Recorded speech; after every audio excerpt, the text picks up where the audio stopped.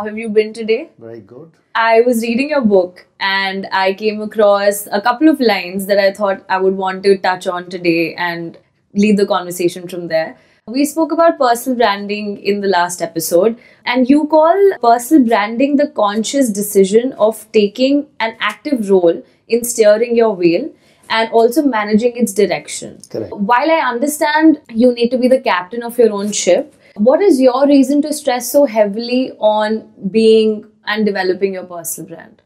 So Aishwarya, I think as I mentioned last time, and I'm going to repeat this, that you own your name. You are who you are because of your name. And over a period of the next 20, 30 years, you will be remembered by your name. We make lots of mistakes. I've made lots of mistakes in my last 40 years of working, which have stayed with me. Sometimes I've had to pay the price for having made mistakes.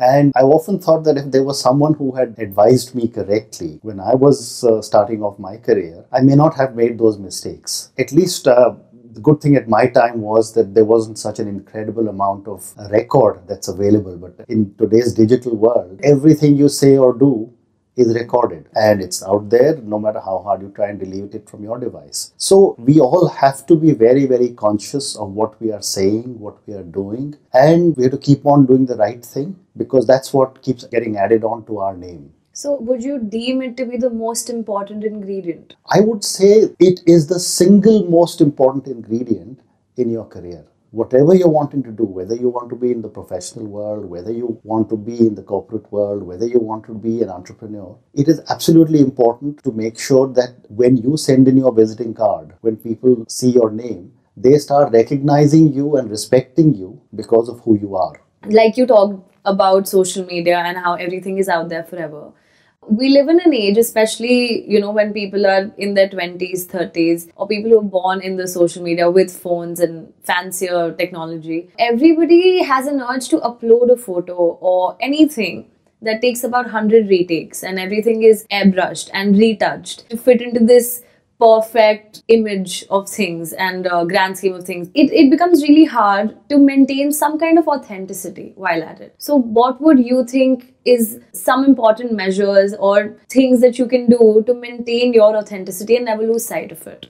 So I think it's important to understand that when you do a photo shoot, you have the possibility of doing many retakes. And as you very correctly said, you airbrush it or you Photoshop it or you improve the image that you want to finally upload. But I think the stark reality in life is that there are no retakes. You know, what you say and what you do keeps going into your so-called life's balance. And remember that the most perishable commodity that we all have to live with is time. Every hour that you lose is not going to be reinvented or cannot be recovered. So therefore it becomes very important for you to do what is right when it comes to your professional life. What you do in the social media is a communication that you're making to your friends, and by all means do what is absolutely right in terms of putting the right images out. But life is much more than images, and therefore reality has to be more in touch with what you are, who you are, how credible you are, and how you are seen by your friends. Okay, here is an example. If there is someone who is very opinionated, like most of the people are today, and has a very different personality on social media than their, say, personality in the corporate setup if they're working in a corporate environment.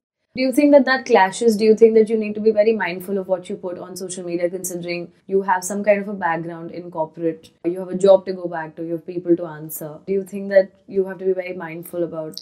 You do, and I'll take you to an old quote: you can fool some people for some time, you can fool all people for some time, but you cannot fool all people all the time. And in your professional world, you will get caught out if you continue to be a facade of yourself. You will not be able to consistently give the right message if you are if you're continuously redoing something or representing something, because at some stage in your life, sooner than later, Your authentic self will come out. And if it is not something which the other people have experienced you as, then there will be serious disappointment. Talking about disappointments, I think a lot of people who start up today or, are trying to be entrepreneurs or trying to, push the limit or push the envelope are very scared because of all the things that can go wrong. And I think that discourages you from taking that chance or making a jump for it. Obviously, what would you say if I had to list it down, if you had to list down some of the most important things that you can keep in mind that go in line with what you want to do and achieve in the entrepreneurial world? What would you say those are? I remember you mentioning some 4Cs in your book. Would you like to elaborate on that? Okay.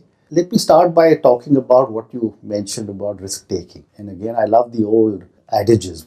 A turtle does not make progress till he sticks his neck out. Right? If he's sitting inside his shell, nothing much can happen except keep sitting there. We all have to take risks. We all have to keep moving ahead. We all need to express ourselves. And if we don't do that, then we'll be sitting exactly where we are. And all of us are ambitious. All of us want to move ahead in life. And therefore, you speak about the 4Cs from my book. Let's talk about these 4Cs. First one is consistency. If I am talking to you and we are colleagues, there's a certain expectation you have from me in terms of how I work, how I talk to you, how we interact with one another at the workplace. And I cannot be inconsistent repeatedly because there is a certain expectation that you have from me. And somewhere I remember in my book, I have also spoken about President Trump, who had made an art of being inconsistent. And I admire the man because he is very consistent in being inconsistent. So nobody can figure out what he's going to say next. But that's something he has developed. And that is part of his personality and part of brand Trump. The second thing you need to be is credible. And I'm sure you will know so many friends of yours where if you trust the individual, if the individual comes across as being honest and credible, then you will love to interact with the individual, work with the individual. But if you are not sure with that individual or if I am not credible enough, then you will not take too much time before turning away from me. Or be hesitant to even approach you. Absolutely. So confidence is a very important part of personal branding. Think of the time when someone has come to you to ask you something and the person is hesitating and his hands are shaking, nervous, eating up all his or her words while trying to communicate with you. And, you wonder, what am I going to do? I mean, I can't possibly work with this individual. And yet, when you go for an interview, if you are confident and if you know that you will be able to communicate well, then you can actually direct the questions that you want your interviewer to ask you, by leading them on to thinking that you know various things and therefore drop a few words at a particular time and the interviewer will pick up those words and keep questioning you. So that is where I mean confidence is important for you. Okay. And the fourth one you spoke about was connected. We all live in a very connected world and it is important for us to remain connected. I know so many people who have decided that they don't wish to communicate with anyone else. They don't wish to remain connected. And a very interesting story is of the famous inventor Howard Hughes, who is a legend at one stage. He used to own more than 2/3 of the Las Vegas Strip. And yet in his last few days, what he did was he went and isolated himself in the top floor of a hotel because he got paranoid about the rest of the world. He disconnected himself from everybody. Yeah. Now, because he was a legendary individual like Hughes, people still remain connected with him. Yeah. But if we become isolationist and we cut ourselves off from the society, then what happens to brand you? Nobody has time to keep on reaching out to you. And we've seen that in families, we see that with friends. Yeah. I may keep reaching out to you for a period of time and after some time turn around and say, Aishwarya doesn't want to meet me. Yeah. And that's the end of the discussion. While cultivating, as you spoke about connection, when you want to focus something solely, supposedly it's brand new and you want to take it forward, you want to give it all your attention, it becomes very hard to somehow integrate the rest of your life into it. You also mentioned that it's very important to have support and then also be supportive when you're trying to cultivate your own legacy. What do you mean by support and how do you manage several aspects of your life and integrate it seamlessly? Okay, so let's first talk of legacy. Legacy is not something that you will be able to create overnight. It's an investment that all of us will keep making in ourselves throughout our life. And at each stage of our life, the legacy will keep changing, entirely based on what kind of inputs you are giving to yourself. And remember that any of the inputs that we give to ourselves is dependent on the communities that we live in. So there can be multiple facilities. Let me talk about myself. I live in a housing colony. So therefore, I have to remain connected with the people who are my friends and family in this complex. In this complex. I have a social network of friends. Yes. I have to remain connected with all of them. I work in a certain area. I have to remain connected with them. I'm a citizen of the country. I have to remain connected with them. Yeah. I sit on boards of companies. I have to remain. And in each one of them, there is a lot of mutuality between what I give and what I receive. And this is the support that I keep talking about. That if I'm doing some work with you on this interview today, I have to keep on supporting what you are asking me. And at the same time, keep expecting you to support me when I answer. And also, if I falter in my questions. Then I am looking for support for you to be able to bail me out. So how do you integrate that? Supposing there's an individual who's come up with an idea and has all the funds necessary, has everything in place and wants to go with it. He wants to take a leap of faith and just dive in. And as a person, you also have, like you said, there are all these communities that also expect you to be active with them or in their usual proceedings. How would you integrate that? They would also want to take a part of your time when you want to give that time to your entrepreneurial idea. So how do you strike that balance? So as far as time is concerned, I think personally, it is the state of the mind. I don't ever remember saying to anyone that I don't have the time to meet you, right? It's a question of being able to manage your time and make sure that you have space for everybody who wants to reach out. Of course, you have to be ruthless about a few things, which is that if someone is repeatedly wasting your time, then you've got to be able to tell that individual enough is enough. Second, I don't have the word tired in my dictionary. I don't think I've ever told anybody that I'm tired. But I do believe that it's a complete factor of how you interact with individuals and how you want to be able to say whether you have time. For your young entrepreneur who's raised all the money and has several demands on his time, I think the individual has to first learn how to balance the time because prioritization is important. And once they manage to prioritize their time, they will have enough to say and do for everybody who is reaching out to them, and yet not defocus from their own entrepreneurial journey. You think that's possible? Absolutely possible. We also were talking about in our last episode about personal brand, and I remember touching on authenticity at that point in time. You mentioned in your book that, you have to be authentic because that is how your brand would stand out. Correct. But then you also have to make sure that it stands out. How do you be yourself and then be different all at once? There are fine lines between being yourself and being different. Being yourself means brand you, which is to say that I am so-and-so and I am this individual. Being different means not following the pack. So if 20 of your friends are heading in one direction in their careers and you don't want to follow them because that's not how your mind is advising you, then you must have the courage of conviction to say that I will be different and I will walk away and do what is good for me. Yeah. In that process, you may be taking a few risks. Yeah. But at least you're doing what your heart wants you to do. And I have also often believed that whenever I followed my heart based on logical thinking from my mind, then I have generally succeeded. Where I have simply gone with the flow, I have ended up being miserable and then telling myself, why the hell did I do it? So you need to be conformist at some times. Yeah. You need to be different at some times. Yeah. But the underlying philosophy must always be that you have to be yourself.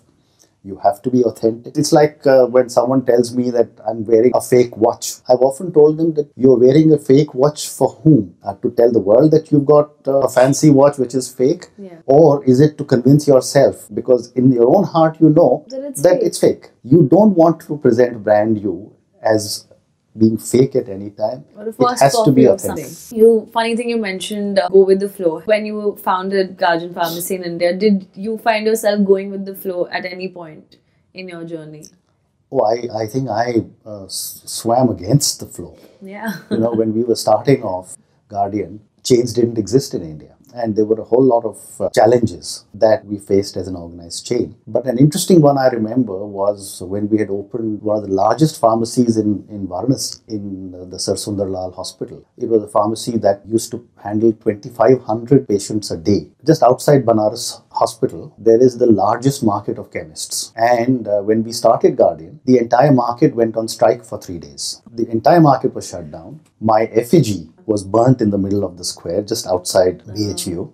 And a lot of my colleagues told me that it's unsafe for me to go and visit Varanasi. And I said, nonsense. I mean, I'm a citizen of this country. I have every right to do what I want to do. I'm not doing anything illegal. But what I'm trying to do is to change the paradigm in which medicines are being sold in this country. So yes, I did face a lot of opposition, but I always told myself and all my colleagues that as long as we are doing the right thing, nobody can stop us. I think we're going to sum it up here. But there is one thing that I think I want to ask you on my behalf, and I'm sure many others. I was reading a chapter, Perception versus Reality. And a lot of it has, like you said about fine lines, a lot of it deals with the fineness of things, how it's real, but you also want them to perceive to be something while you're not trying to be fake or portray or be a first copy of anything. What would your advice be to somebody who is going to an interview today and it's probably his first job and wants to land that interview?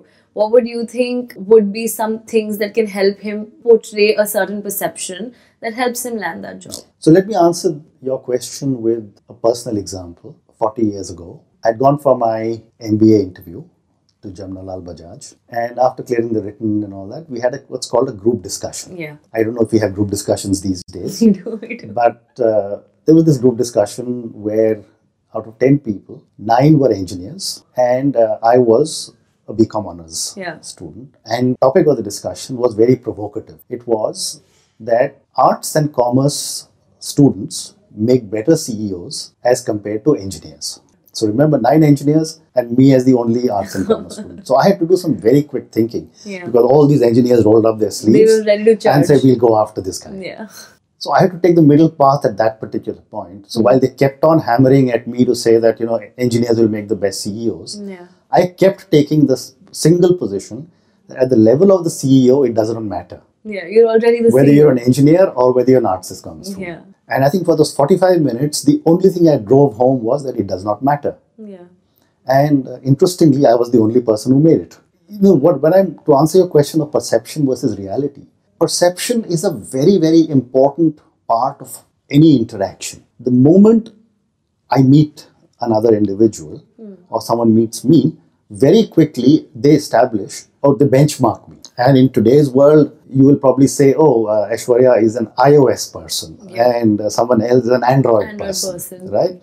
Or, this person's shoes are very nice, or this person's hair is very nice, or this person is dressing well. Yeah. This person is very flashy. So it's the perceptions that you talk about which first establish the outline of who you are being seen as. Yes. And then the colors start getting filled in with what's the real you. So I think that is where the difference comes between perception and reality. So what would your advice be to the interviewer? When someone goes for an interview, be authentic. Talk about all your achievements. Don't bullshit. There's so much that we all have in our lives. We don't have to try and present something that we are not.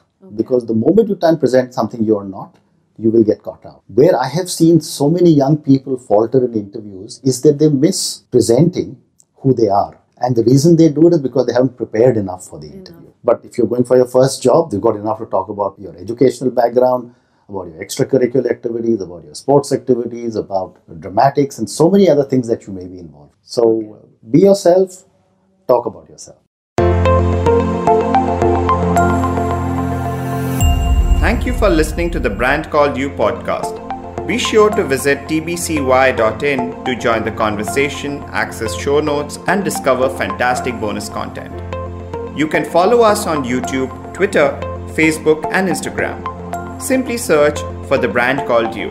Thank you and see you next week.